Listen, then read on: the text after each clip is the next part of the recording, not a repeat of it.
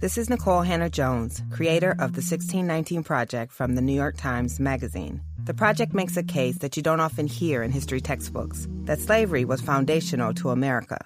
So it wasn't surprising that we ignited a fierce debate among historians about these issues. But that's the power of the New York Times, to spark an important dialogue with bold, rigorous reporting that forces us to examine our assumptions.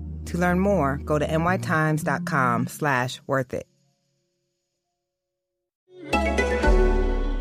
Getting 8 hours of sleep every night? Check. Eat a quality, plant-based diet? Check. Exercise 4 or more times a week? Check.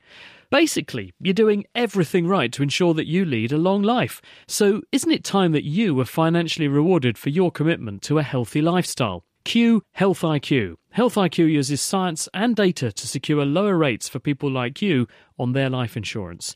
To see if you qualify, go to healthiq.com/naked scientist to take the proprietary Health IQ quiz. Depending upon your score, as well as other related qualifying factors, you can save up to 41% on your life insurance premiums compared with other providers.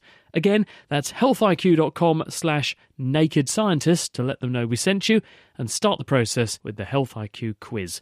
There's no commitment, and you'll learn even more about potential opportunities to be rewarded for your commitment to living healthily. That's healthiq.com/naked scientist. Hello, happy Christmas, and welcome to the final episode of The Naked Scientists of 2012. It's Chris Smith, Dave Ansell and Kat Arney here with you. And to celebrate this festive period, we're going to be taking a look at the lighter side of science this week, including finding out why speed bumps are the best way to diagnose appendicitis, potentially. Also, why reindeer have red noses. The guy we'll speak to has had these animals on treadmills to find out this is a real physiology experiment. And we'll be meeting Cliff, the dog that can sniff for C. diff. Cat. Boom, boom. We also need you to send in your science questions for us to answer, and we have got a quiz question for you. Can you tell us how much carbon dioxide, that's the fizzy stuff, there is dissolved in a 750 millilitre standard size bottle of champagne? Now, we want an answer in terms of volume, so that's in millilitres. Thank you, Kat. And we're talking, as I emphasise, normal-sized bottles of champagne, not the mega ones that you drink, Kat. I wish. Now, Christmas wouldn't also be Christmas without James Bond, and there's almost always a baddie in James Bond films who gets frozen in something, usually liquid nitrogen, and then smashed into millions of pieces via some route or other. What we want to know is, would this really happen? Well, I thought it would be great to give it a go, but unfortunately freezing people is a little bit against our health and safety policy. So as it's Christmas, I thought we would see what would happen if we freeze a turkey drumstick in liquid nitrogen and see whether it will smash. How are you going to smash it? Hitting it with a hammer. Now, let's go straight out of the blocks because this one is one about time, ironically. And what time is it for you, Nicole? You're in Australia. Yes, it's about 2 o'clock in the morning. Gosh, you're a keen listener. I am indeed. So you listen on the podcast to The Naked Scientist. The thing we have to ask, though, is what temperature is it going to be for Christmas in Australia? About 40 degrees. 40? That's Celsius. Gosh. Yep. So tell us then, because I've always wondered this, because I've never actually been fortunate enough to spend Christmas in Australia. How do Aussies do Christmas then? Quite usually we have a big lunch. Some people do a hot lunch. I don't know how in the heat. Traditionally, my family, we do a lot of cold meat and salad. That's pretty much it. We open presents in the morning and, sit around in the pool if we're lucky to have one. But do you have a Christmas tree? We do, yes. With snow? No, actually. I just at the irony of spraying spray snow onto a Christmas tree in 40-degree heat. Now, you've got a question for us. What would you like to ask? I was talking to one of my work colleagues, and we were wondering why time seems to go slow on some days and fast on others, and why our brains cause that, and also, is it related at all to when we go through a traumatic event that time seems to slow down? Is that the survival instinct? Kat. I've been looking into this a bit. Now, I think in terms of just, a day dragging along or going really fast, I think that's actually to do with what you're doing. So, for example, if you've got lots to distract you, you're keeping very busy, obviously the day's going to seem like it's going really fast. If you maybe don't have enough to distract you, it's going to seem like it's going very slowly. So I think that the kind of the brain thing there is just whether your brain is occupied with something else or clock watching. What's really interesting is you sort of talk about a traumatic event and time slowing down. Now, I've not managed to find out anything particularly about that, but I have managed to find out some really interesting stuff. It's a phenomenon called time dilation. A team at UCL, that's University College London, have been looking at what sportsmen and women sometimes describe about the moment they're about to hit a ball or take a pass. It feels like time slows down and they can get in the right place and make a really great shot. John McEnroe's talked about this. Formula One drivers have talked about this. The researchers think that there's something going on in the brain, in the cortex, processing the visual information more effectively. So maybe you're getting more information and it makes you feel like time is longer. Now, they actually tested this involving volunteers having to react to sort of flashing discs on a screen. And they found that if they asked participants to actually tap the screen, they felt that they had longer to make the action than individuals who weren't doing anything. So if you have to make an action, it feels like you've got more time to do it than if you're just kind of watching. But also, if they made people practice it first so that they knew what they were doing, they were really confident, it felt like time really slowed down. So probably for things like elite sports people, they almost literally do have more time because their brain is processing so much information and they feel like they've really practiced what they're doing. Now, they haven't tested this with elite sports people. They've presumably only tested it with students at UCL who volunteer for psychological experiments. I don't know about research that's been done into trauma, but I would imagine that it's maybe the same thing. Suddenly your brain is going, give me loads of information. I need to make a decision here that could be life or death. There you go, Nicole. Excellent. Thank you very, very much. It's a pleasure. Have you got a Christmas cracker joke for us? Go on then. It's very... What do you get if you sit under a cow? Oh, I don't know. What do you get if you can sit under a cow? A pat on the head. Very good. Here's my chemistry-inspired one. Thank you, Nicole in Perth. We're after rubbishy science-inspired cracker jokes as well. I've got one, Dave and Kat. Here we go. You ready for this one? Both of you? OK. And don't groan too loudly, OK. Why did the chemist put a tooth in a glass of water? Why did the chemist put a tooth in a glass of water, Chris? To make a one-molar solution, of course. Ooh. Is that not wonderful? Now, look, we've got a really special person with us this week. Normally we have guests in and we interview them about something specific, and David Braben, who actually works in Cambridge, has popped in to do precisely that, and I'll tell you why later. But he also happens to be a natural scientist originally from Cambridge University, so we thought we'd hijack him and put him on the programme as our guest interviewee / question answerer. Hello, David. Hello. So, look, you can do this one. This has been sent in by George Griffiths, and he says, I can't get my head around this. Space is a vacuum, right? So how do astronauts move through it? They're moving through nothing. Well, the idea, if you try sort of swimming in space, it won't work at all. What you've got to do is use something called reaction mass. So if, for example, you had a tennis ball and you threw it against a wall, that would cause the astronaut to move slightly backwards in the opposite direction to the direction they threw the tennis ball. If they managed to bounce it into something and catch it again, they could do that again and again, and that would move them in the direction away from the, let's say it's a wall on a spaceship they're throwing it against. So this is Newton's laws, isn't it, effectively? That's right. Newton's third law. Yeah. Because I think someone asked us once if a person was doing a spacewalk and they were repairing the Hubble telescope or something and they got detached by accident from their space rocket, how could they get back? And someone was saying they would throw their toolkit as hard as they could away in the direction opposite to that in which their space rocket was, and they would hopefully get enough of an oomph to move back towards where they came from. Yes, and I think, if you were to have an aerosol or something like that, that would work as a sort of rocket. But I think they're all always very careful to be tethered. One for Dave. Nathan's on the phone. Thank you, David, by the way. Hello, Nathan. Hello. Thank you for having me on the show. And my question is, if you have two identical blades and you take one and you heat it and you cool the other blade, which one will be sharper? Oh, that's nasty. Dave, what do you think? The obvious difference between a hot blade and a cold blade on a really fundamental, if it's an incredibly sharp blade, as sharp as you possibly get, and it's down to kind of atomically sharp, so the point of this blade is kind of one atom wide, then the hotter it is, the more energy there is there, so the more the atoms are going to be vibrating. So a hot blade should be a little bit wider than a cold blade. But there's sort of another definition of sharpness, which is how well it cuts things. And I'm not actually entirely convinced that a cold blade is going to cut quite as well as a hot blade, because a hot blade is going to have more energy, and actually cutting is about breaking chemical bonds right on the end of this blade. So it's possible that having a little bit more vibration in there is a little bit more likely to break those bonds, a little bit more energy to break those bonds. So you might find that a hot blade cuts slightly better than a cold one, despite the fact it's slightly blunter. Tell you what, a hot knife goes through butter beautifully, Dave. But I guess that's not down to sharpness so much. Well, I mean, it's a similar effect. It's hotter, it has more energy to break those bonds, so it goes through easier. There you go, Nathan. Well, thank you very much for answering my question. Pleasure. So have you got a Christmas joke for us? Please say yes. Oh, a Christmas joke. I wasn't prepared for that. OK, well, have a think about it, and I'll come back to you in a couple of minutes when we've had a chat to our next guest, and hopefully you'll have thought of one, OK? OK, thank you. Now, a group in Oxford have found a new way to help to diagnose appendicitis, and Helen Ashdown from Oxford University is the lead author of this study. Hello, Helen. Hello. So tell us about this study. How did this come about? People sometimes think that because appendicitis is common, it's easy to diagnose, but that's not actually the case, and it can be quite tricky, particularly in the early stages. And we noticed that a few of the surgeons in the hospital where I was working at the time were asking about pain over speed bumps routinely as part of the assessment to work out if a patient had appendicitis. And we realised that there wasn't very much evidence behind this, and it would be a really easy hypothesis to test. So we set out to do a study to test whether this was true, whether pain over speed bumps was associated with appendicitis.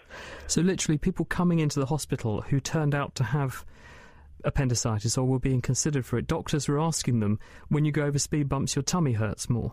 Yes, exactly. And if they said that they did have pain over speed bumps, they were much more likely to take them to the operating theatre to remove their appendix. So you decided to actually test this for real. How did you do it? Because obviously you can't subject people to speed bumps. I presume you didn't do it that way round. No, we didn't do it that way. What we did was we asked patients who'd been referred to the surgical team to complete a questionnaire shortly after they'd arrived in hospital. And on that questionnaire, it asked them for some details about the journey, so how they'd travelled in, whether they thought they'd been over speed bumps, and if they had, whether they'd had any pain over speed bumps.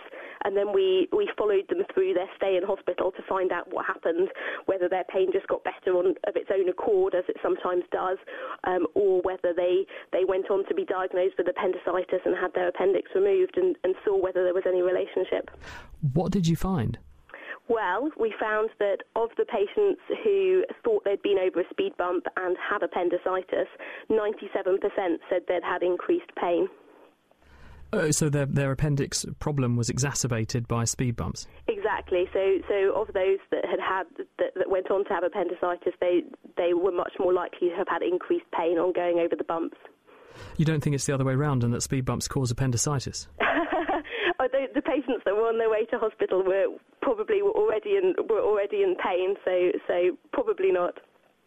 What about the idea then that the hospitals could have two lanes in the entry? They could have a lane that says with speed bumps in it, and if it says have you got more pain, it puts them in the right, and that takes you straight to the operating theatre.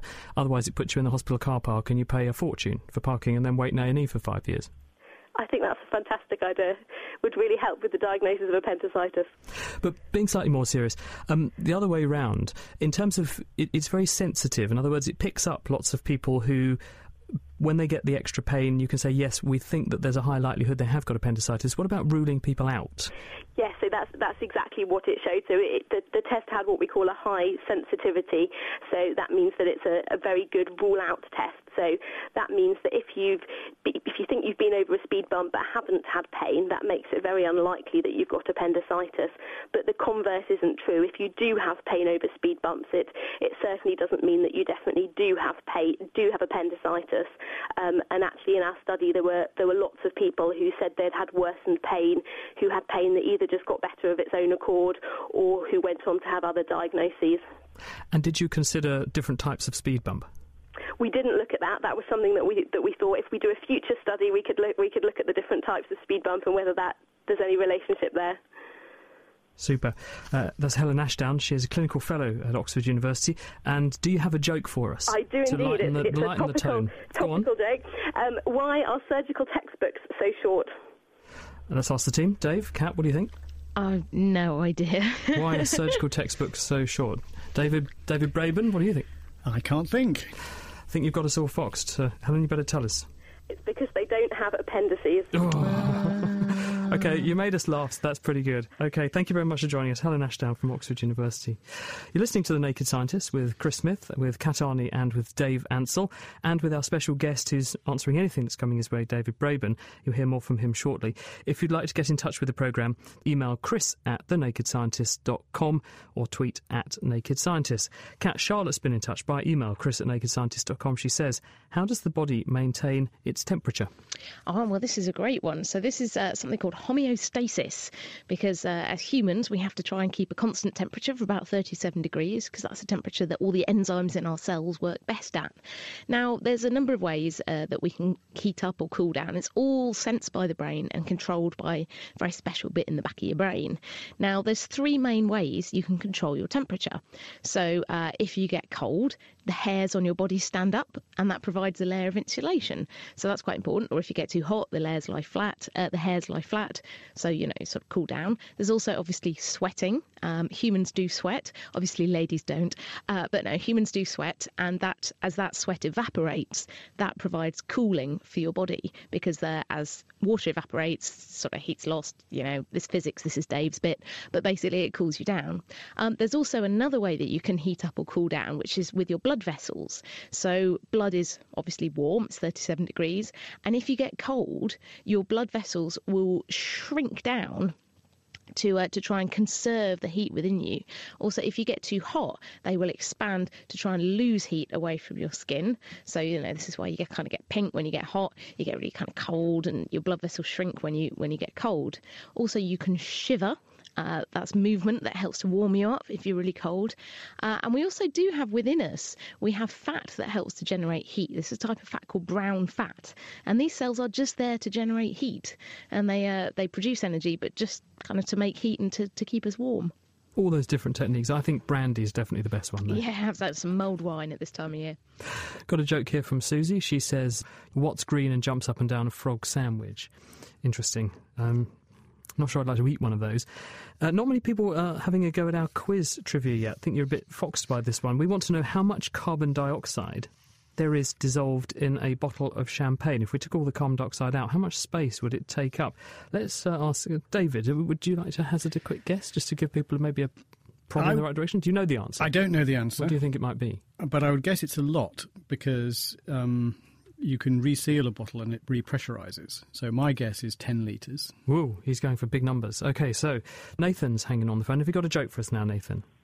Why does Santa have 3 gardens? Why does he have 3 gardens? I didn't know he did. So he can ho, ho, ho. Oh, that's pretty good. OK, for off the cuff, I'm very impressed. Well done, Nathan. Thank you very much. Now, waiting in the wings, we'll be finding out why reindeers' noses are red. We'll actually be talking to the researcher who has done the physiological experiments on reindeer noses and what happens when they exercise. He's coming on shortly. His name is Jan Ints, and he's from Erasmus University in the Netherlands. But talking of cold things, Dave, we opened by saying we wanted to know how hard it would be to do what James Bond does and freeze baddies. So how are you actually going to do this experiment? Well, simply, essentially repeat the same experiment which obviously James Bond may or may not have done in his film, and essentially cool down some flesh. So we're going to cool down some turkey drumsticks, and then we're going to see how they behave once they're cool. Cool them how? I have a bucket of liquid nitrogen which is sitting at minus 196 degrees centigrade. Oh, yes. OK. And I'm just now going to pour some of that into a separate bucket which doesn't really mind getting chicken all over it. OK. Or turkey then. So this looks like water, really, except it's water that's boiling at minus 196 degrees. So this is where you've taken the nitrogen out of the air and squeezed it down to a very small volume, take the heat away, and it condenses to make that liquid. I didn't do it. I went to someone else who had already. Yep. But yes, it's just nitrogen from the air, which is cooled down to minus 196. And it liquefies in the same way that when you cool water vapour, so for steam below 100 degrees centigrade, it turns into a liquid. So does nitrogen. OK, shall we pop the flesh in then? So a chicken drumstick is actually quite large. So it's going to take a while to cool down. So you're just going to put this whole drumstick in the nitrogen? Chuck a couple of these in. Whoa. You can tell they're quite warm relative to the nitrogen because it's all boiling up all over the place. So yeah, we're getting some really violent boiling, and it normally takes about as much nitrogen boiling off as water you're freezing. So, and it's going to take a while to freeze all the way through. So I think we should come back in a few minutes' time. We'll leave that fizzing away in the background, and hopefully it'll cool down nicely. Thank you very much, Dave. David Braben, question here for you. This has come in from Troy Cheers by email, and he says, this is very noisy, Dave. He says, my mate proposes that if you're in a car travelling at the speed of light with the headlights on, that you could not see the light from the headlights. I say they're both travelling at the same speed, that the headlights would still be visible in front of the driver. Who is correct, and what equation shows this? That's an easy one for you, David. Yes, not very easy. According to general relativity, in the frame of reference of the car, the light from the lights would still travel away at the speed of light. But the universe around you, the galaxy around you, might appear distorted. So you get a very weird view, but I think that in summary, as far as I can see, and I would need to think about it properly for a bit longer, the light would shine on the surroundings, but there'd also be all sorts of colour shifting going on because of the relative motions of things, particularly of the reflections. So it would be complicated. But nonetheless, the road ahead would be illuminated. Would you concur, Dave? I think, actually, if you're actually talking at the speed of light, then essentially physics breaks, so we have no idea. So if you're getting very, very close to the speed of light, then yes, the universe will look very, very small, and although it would appear to us that the light would take years to go backwards and forwards, it would appear to you to take microseconds because the universe has been shrunk. Dave, thank you. Quick one here from Les Curiata, who's emailed chris@thenakedscientist.com. He says, firstly, great show. He wants to know where the Earth gets its water from. And the answer, Les, is that when the Earth was first made, there was a little bit of water which condensed onto the Earth's surface from the protoplanetary disk, which is the dust and gas that forms and aggregates around a protostar and slowly accretes into the planets. There was a little bit of water in there, but the vast bulk of the water we've got on Earth actually arrived in the form of comets and also asteroids. And there was a paper published a couple of years ago that looked at this in more detail by studying the water that's on comets using isotopes, and they find that the bulk of Earth's water actually came in the form of asteroids. So we know that some came from comets, lots came on asteroids. Now, Wilf James in Letchworth has got an answer to the Christmas quiz. He's suggesting that the amount of CO2 in a bottle of champagne is about a third of the volume, he says, but 10% by mass. So if you think you have an answer to this, we want to know roughly how much CO2, carbon dioxide, the fizzy stuff, is dissolved inside a bottle of champagne.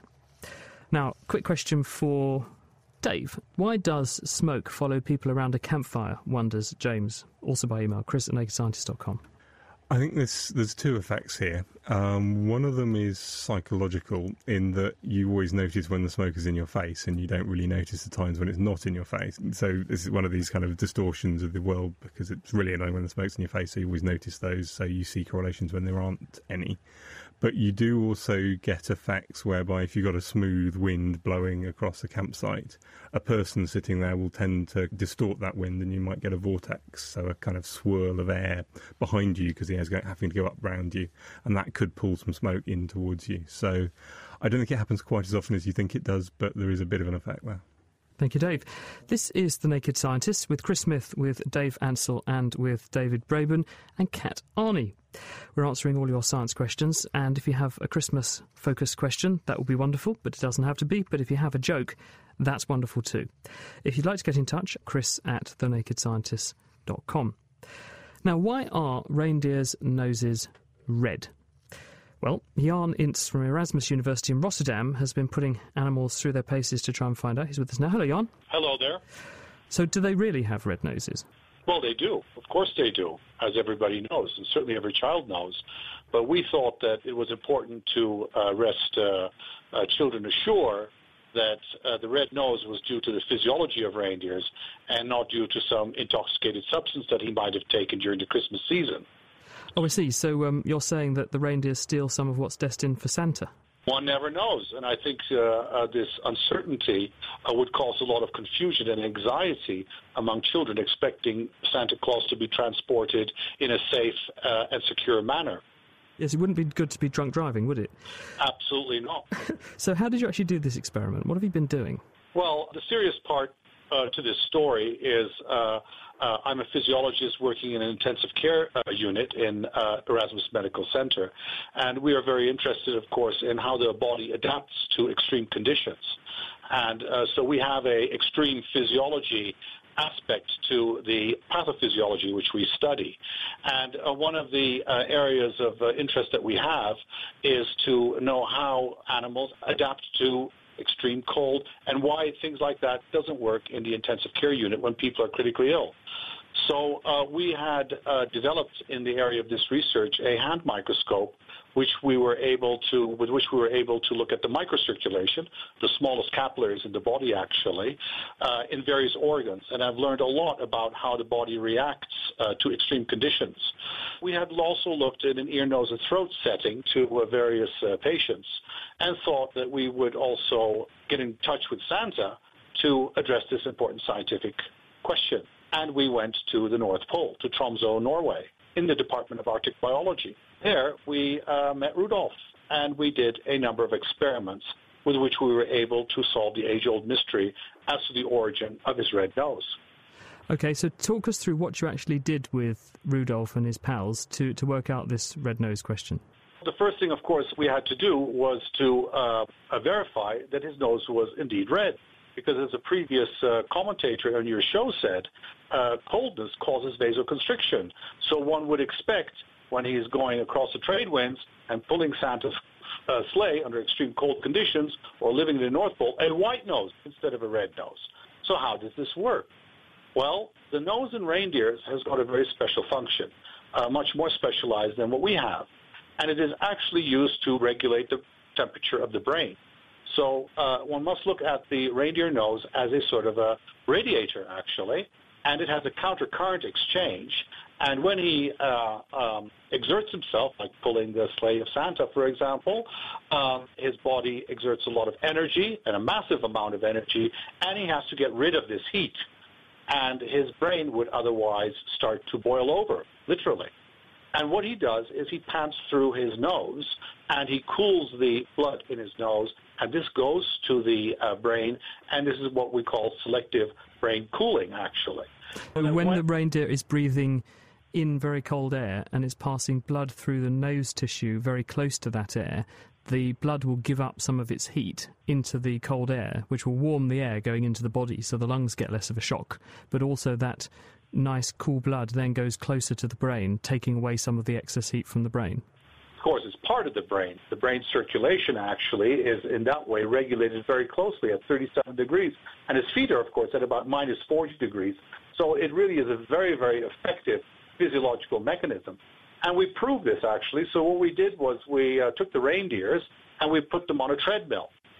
And we got them to run. And we observed, looking at with infrared cameras, at the heat dissipation, and we showed that they had red noses. And this is what caused us to write this down and to publish it in the British Medical Journal this Christmas. Terrific. So reindeer really genuinely do have red noses, it's been proven, but you have to look in the infrared regime to see it. Well, actually, if you look at them normally, they already have a pink color, as you can see in our publication. So what we did was we tried to find out what the origin of that could be, and we compared them to human nose microcirculation, and we found that the microcirculation inside the nose, that they had about twice as many blood vessels in that nose as do humans. So there's also a real functional anatomical reason for the ability of their noses to turn red. Jan, stay there, because the next question, Tony in Ipswich has a question which might actually be directly up your street, because it's also about thermal control.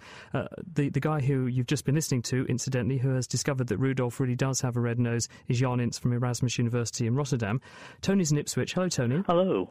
Every time I wear gloves in the winter, my hands get cold. As soon as I take them off, they warm up again. I never wear gloves in the winter, and my hands are hot all the year round. So I'd like to know why. Jan, any thoughts on what could be going on with Tony's hands?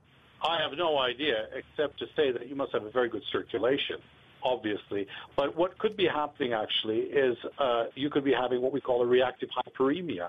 So that, normally speaking, they might be feeling cold due to an excessive stimulation of the skin. And then once you take them off, they will, vasodilate, open the blood vessels, and allow more heat to come to your hands. But I think, normally speaking, we do wear gloves to keep our hands warm. So I think you must have a very special circulation. Are you sure you're not a reindeer by any chance? You're not a reindeer, are you, Tony? You're a reindeer, Tony. Dave, what was your thought? I guess the one other thing might be, if your gloves were too small, you might be essentially crushing them and stopping the blood getting to your fingers, so there's nothing to keep them warm. So you've got good circulation unless you've got too small gloves on. Possibly. Thank you, Dave, and also thank you very much to Jan Ince from Rotterdam. You're listening to The Naked Scientists, Chris Smith, Kat Arney, Dave Ansell, and also our guest this week, David Braben. We're answering all of your science questions. Kat, one for you. This is an anonymous one that's come in, and this person says, is it possible to spread cancers by doing biopsies? In other words, when you stick needles into cancers in order to take little samples out, in order to find out what is in the cancer, could you accidentally end up with some of the cancer cells getting into other bits of the body in the course of doing that? There is a risk of that happening, but it is very small. And it also kind of depends on the type of cancer as well. So some are more likely to do this than others. For example, it's quite rare that a surgeon will try and biopsy a pancreatic cancer because of the chance of this happening. But it's one of these, you've got to balance the risks against the benefits. If the risk is that there's a very, very small chance that doing a biopsy might spread cells, for example, into the bloodstream, against the benefits of knowing actually that you do have cancer and you do need to do something about it, probably the benefits outweigh the risks quite significantly. And also just releasing some cancer cells into the bloodstream doesn't mean that the cancer will spread or even into the surrounding area, because cancer cells, they are kind of still quite fussy and they do need to find the right places to live and grow. So there is a small risk. It's a very small risk, but there is a risk, yeah. Kat, thanks very much. In a second, we'll be hearing from David Braben about an interesting project he has launched recently and which is taking shape very nicely. It's all about the game Elite. So if you were an Elite geek from about 25 years ago, this is the thing for you. Before that, though, quick update from Dave. What's happening with the meat in the liquid nitrogen? It stopped frothing. Well, the meat now has stopped frothing, which means it's obviously not pumping much heat into the liquid nitrogen. So we're ready to go if you want to do it now, or we can do it a bit later. Let's keep it on ice, so to speak, because Dave's on the phone. Hello, Dave. Hello, this is Dave from Tip City, Ohio. What would you like to ask? Well, in viewing some images, telescope photographs of galaxies, I noticed that a large portion of galaxies is made up of a bright center. And I imagine our galaxy, if viewed from one of those other galaxies, might look similarly. And I was wondering, are there planets within those galaxies that, regardless of their sunrise-sunset cycle, are perpetually in bright daylight? Certainly the density of stars in the galactic centre is very, very high. It's supposed to be thousands and thousands of stars in a kind of 3 or 4 light-year cube at the centre of our galaxy. And there are a lot more stars outside that. So that puts the stars in about a spacing of about 1/10 of a light year or so. So they're very close together, but they're still quite a long way apart by the standards of our solar system. But there are an awful lot of them. So I think probably there are planets where it never gets dark, but I don't think it's as bright as full day sunlight. But it's an awful lot brighter than the stars we see where we are in the galaxy. That's a relief. Thank you, Dave. Lots of jokes coming in now. Neutron walks into a bar and says, "How much for a drink?" Dave or Kat? What does the barman say to the Neutron? For you, sir, no charge. Excellent. Got it in one. Merry Christmas, says Tony in Luton. Also, an anonymous text. Why are quantum physicists bad in bed? Don't know. Apparently, when they find the position, they can't find momentum, and when they have momentum, they can't find the position. There you go. Now, most people would probably struggle to recall what they got for Christmas about 25 years ago, but there was one present that I will definitely never forget, and that was the computer space trading game that was called Elite. And it was an absolute sensation. It took the industry completely by storm, and it was co-authored by Cambridge entrepreneur David Braben, who has since gone on to release a host of other very successful games with his company Frontier Developments. 30 years later, David is looking to relaunch Elite, and he's actually going to do it in, I think, a very unusual way. David, people have already heard you, where we've basically mercilessly flogged you with other people's science questions. Welcome to The Naked Scientist for the second time. So is it possible to better Elite? I mean, it was Elite. It was brilliant. It's always possible to better things. If anyone's ever made something, it gets out there and you think, oh, I wish I could change this, I wish I could add this. And especially as the technology then was amazingly inferior to what's around now. I mean, if you compare, Elite was 22K of memory. The entire game code, which is less than most emails today. We squeezed every last drop of juice out of that memory and used some fairly wacky techniques called procedural generation, all sorts of things, to make it really exciting in that small space. And it's something that I've wanted to revisit for a very, very long time. OK, so what will the return, I suppose you're calling it Elite Dangerous, aren't you? Yeah. What's going to be special about this?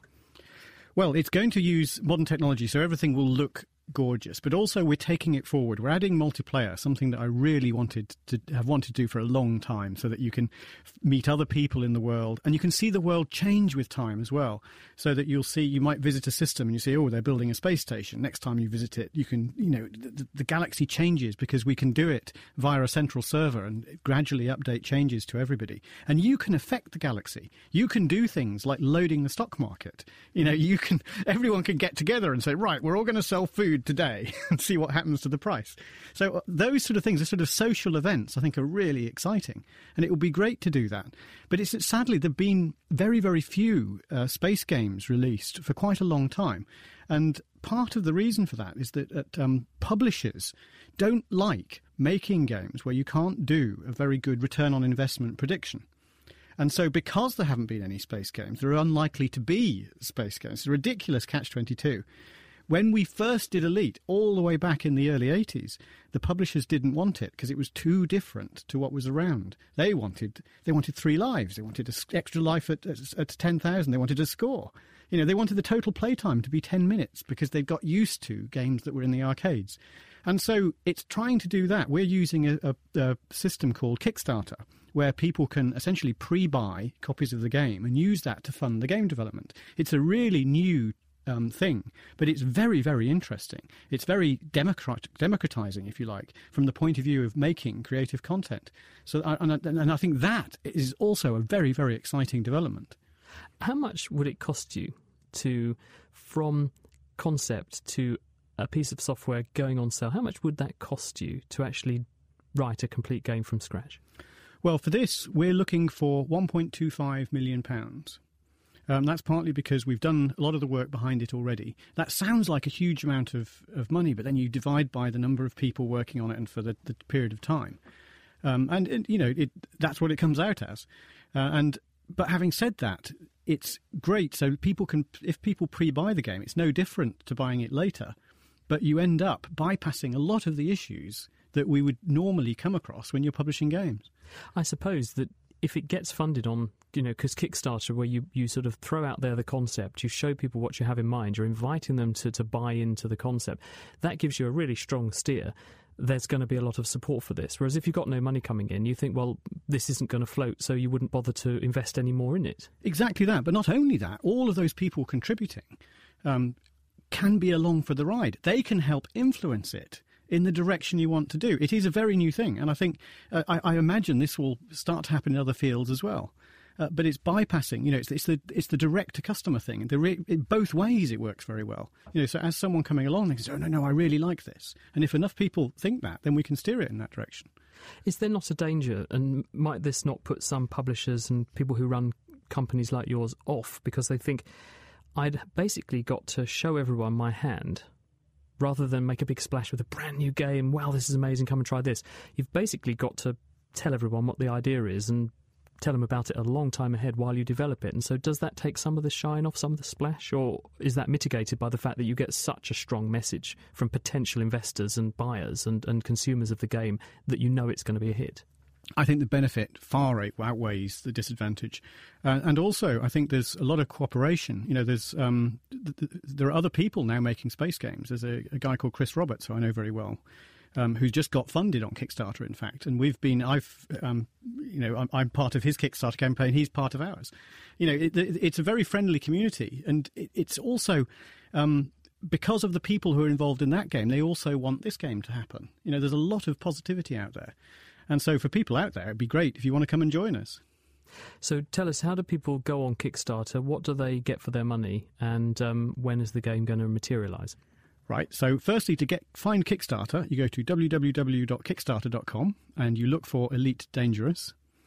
What you get for your money, for £20, you will get a copy of the game in March 2014, and you can pledge more to that, and you can get more things, get special things in the game. You can be part of the design forums and all of this sort of thing. It's all very exciting, and the ride has already been very great fun up to now. We've got another I think it's 12 days to go. So you've raised, you need 1.25 million. You told us that. So how much have you got towards that? At last time I looked, which was just before this show, it was at 910,000.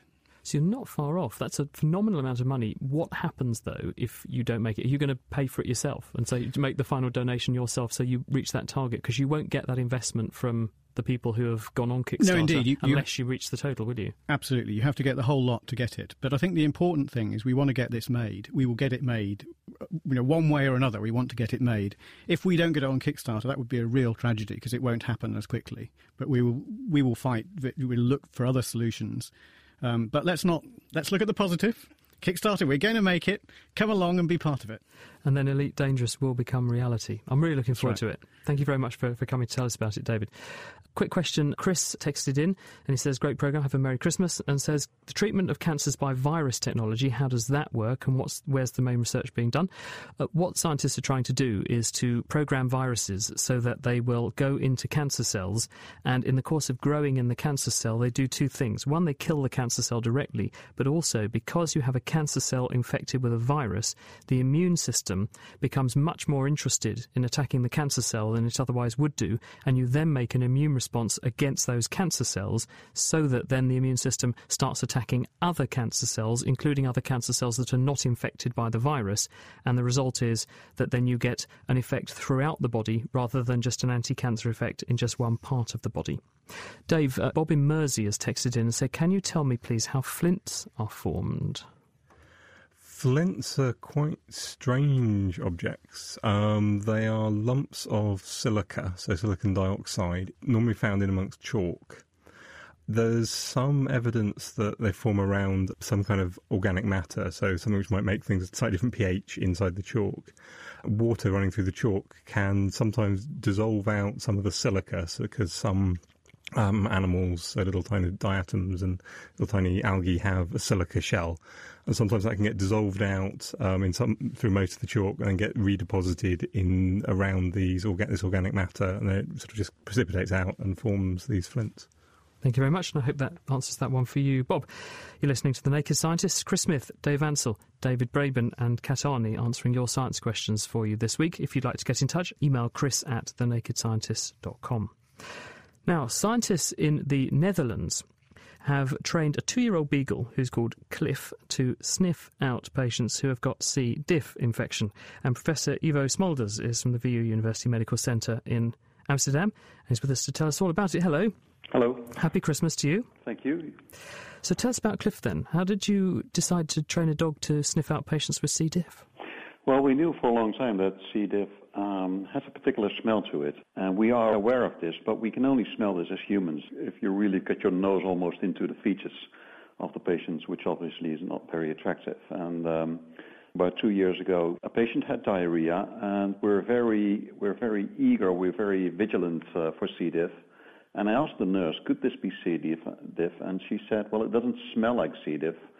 So then this was just a brief sort of eureka moment, and I thought if she could smell it, then a dog should be able to smell it much better than she can. How did you then take that forward to discover whether or not that was true? Well, I knew for a fact, I think that most people know that dogs and, in fact, most animals can smell much, much better than humans. So the only thing I needed to do was to get in contact with somebody who was training sniffer dogs.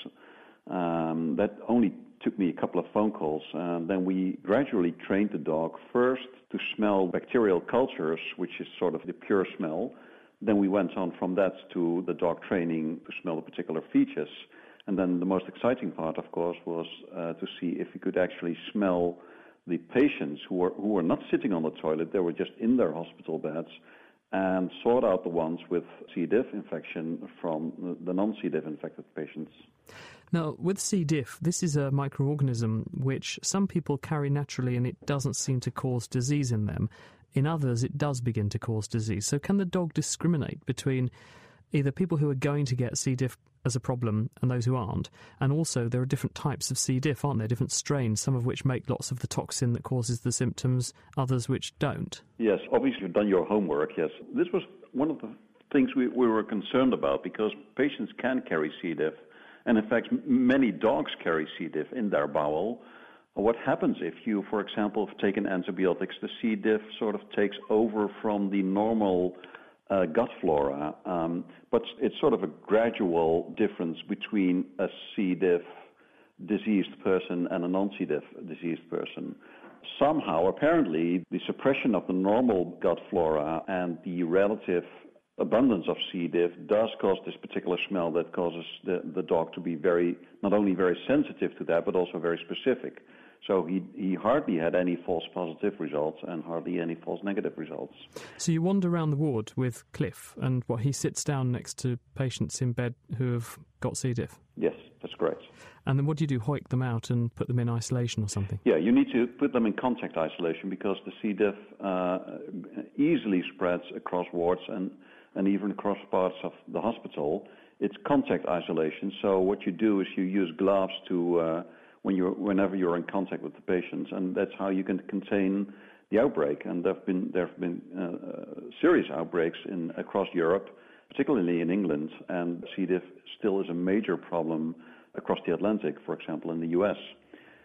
So you can pick up C. diff with the dog identifying people, but have you actually done the next aspect of this, which is to say, now we can prove that our C. diff rates go down if we deploy dogs like Cliff on wards? No, we haven't. No, what we did was like a case control study. We knew which patient was infected, but Cliff didn't know, and the dog trainer who was guiding Cliff on the leash didn't know. So we were walking behind the trainer and the dog and observed whether he sat down at the right patient, and then obviously we could reward him with a cookie. The only thing that the dog is interested in is obviously the cookie, it's not C. diff itself. We don't have enough C. diff in the Netherlands to actually take it one step forward, which would be to use the dog in a sort of surveillance-like way to see if, by letting him wander around wards, whether he could identify patients that we are unaware that have C. diff, and in that way you could actually bring down the rates of C. diff in a hospital. And if we can do it for C. diff, does this mean we could spot other potential colonisers or superbugs or signs of disease using dogs in this way, so people at risk of MRSA or such like? Well, MRSA is a particular story, because MRSA, the bacteria itself is not particularly strange. It's a Staphylococcus aureus bacteria, but it has antibiotic resistance that is hazardous. I don't think that dogs will be able to identify antibiotic resistant versus non-resistant strains of the same bacteria. I do think, and I know for a fact, that dogs and other animals have been used to trace other infectious diseases like tuberculosis, for example. Rats are particularly good at identifying tuberculosis. And there's a whole history of anecdotal reports of animals, particularly dogs, smelling out different types of cancer. We'll have to leave it there, but thank you very much for joining us and telling us about that. It's a wonderful piece of work. That's Ivo Smolders from the VU University Medical Centre in Amsterdam, telling us about Cliff, who can sniff out C. diff. You're listening to The Naked Scientist. Chris Smith, Dave Ansell, Kat Arney and David Braben with you on this very festive edition of The Naked Scientist. Now, we opened the show by saying that we were going to see if it would be possible to freeze a body and then smash it to pieces with a hammer, as you see happening to baddies and sometimes goodies in movies at Christmas time. And Dave said, well, he couldn't find anybody that would volunteer, so he did go to the supermarket and has bought some appropriately seasonal meat. We have some turkey and chicken drumsticks and things, and you've put them in liquid nitrogen, minus 196 degrees, for most of the duration of the show. They're now probably pretty cold, Dave. Yep, if you look at them now, they're just sitting in the liquid, sitting as if they were sitting in a bottle of water, really. They've gone a bit white. I'm not entirely sure. That's probably something happening to the fat on the surface and changing So basically, these whole lumps of of body are now at minus almost 200 degrees C. Really quite chilly. Getting them out with some nice sciencey-looking tongs there. Got some tongs here. Yep, that's and hard. They're hard. And I can try hitting it. He's got a very large lump of wood on the floor. So the little bits of it. So if you've got a very thin piece of chicken, it is quite brittle. So you can knock off the kind of little bits, kind of a couple of millimetres across. Okay, so let's bung it in the bag, and we won't do this out in the open. We'll put it in the bag, and then what are you going to do? Hit it with a hammer? So first, try hitting it really quite hard on a piece of wood. Nothing's happening to it at all. I will try a hammer. Oh gosh! So I did see a bit of movement there. So if I can hit it with my hand on the desk hard, and it will survive that. If I hit it hard with a hammer, it has actually shattered. Oh, let's see. Is it broken? Oh, fantastic! You've actually got all the bits. There's 1,000 bits of chicken in the bag. Yes, okay. I didn't want that. So it has worked. So it does work, but it's an awful lot tougher than you'd expect. So if you just fell over, you wouldn't shatter into 1,000 pieces. You might crack a bit because essentially you've got a composite structure. You've got ice crystals there, and you've also got a load of protein molecules. So you end up something a bit like shell. So it's tough, but it's not going to survive a hammer blow. One of the things that James Bond sometimes does, though, is to use another goodies and baddies as well, is to use ultrasound. Could that work? Because you used a hammer, but that's not very sciencey and sort of 21st century, is it? So could you do it with sound waves? So basically, you're going to have to hit it with something really, really violent, and if you get violent enough sound waves, violent, you're going to have violent. So you've got to be pretty violent to break this stuff up.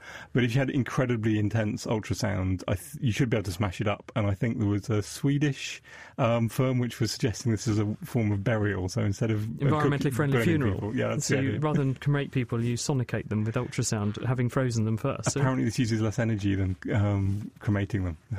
Fantastic. I didn't think you'd get that to work. But you really have shattered a body part. It does shatter, so it does work. But you've got to try quite hard. Thank you very much, Dave. So it does work.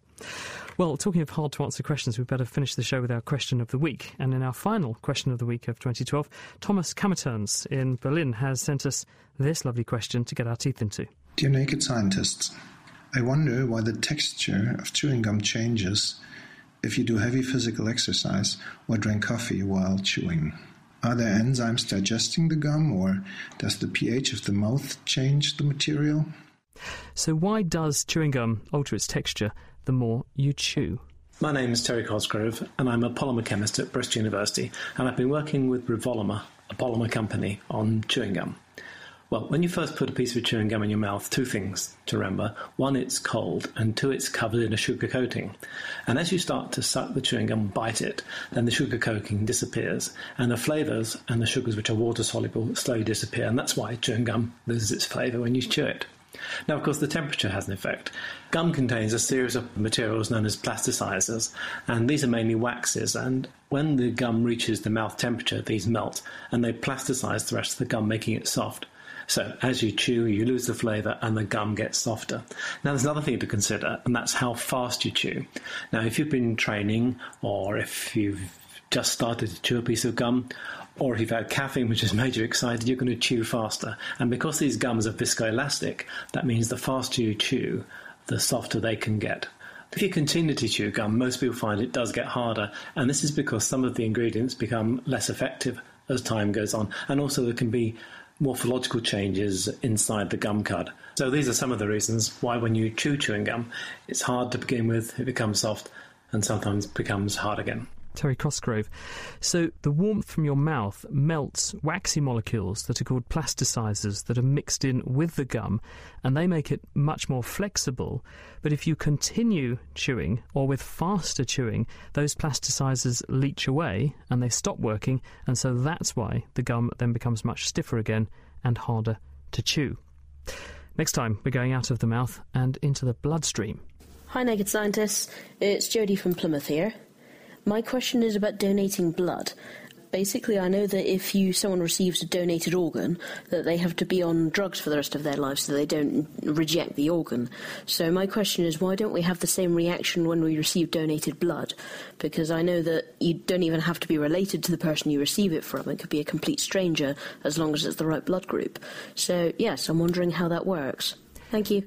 Well, that's one for you to ponder on until we're back in 2013, because we will be back. We've got an update on the situation on our Facebook page. If you go to facebook.com/thenakedscientists, you will read that we will be carrying on into 2013. The BBC have had a rethink, so our programme will continue on BBC Radio Cambridgeshire.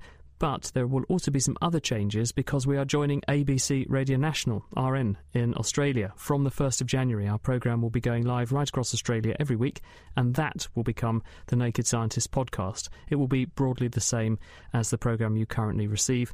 The BBC programme will also continue in parallel and will be slightly different, but will be accessible on iPlayer. Thank you for all of your support and sticking with us through this year and through this rather turbulent journey. I'm pleased to say we appear to have won. Have a great Christmas and a very happy New Year. And to finish things off, Kat, you have got a joke for us. Yeah. How does a cell get to work? There must be a clever answer to this. On a cell cycle? Yeah! Happy Christmas, You Chris. can work these things out. You can work. I've got one back, actually. My daughter showed me this, and I thought that's actually a cracker joke that is quite funny for the first time in ages. Why aren't cars very good at football? Dave, any thoughts? None other than the obvious. They've only got one boot.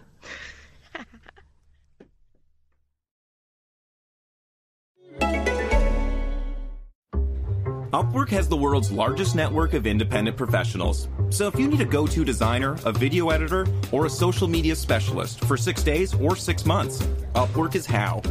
And it's basically like they're right here in your office, except they're not here, so they can't hear Greg's remarkably loud typing.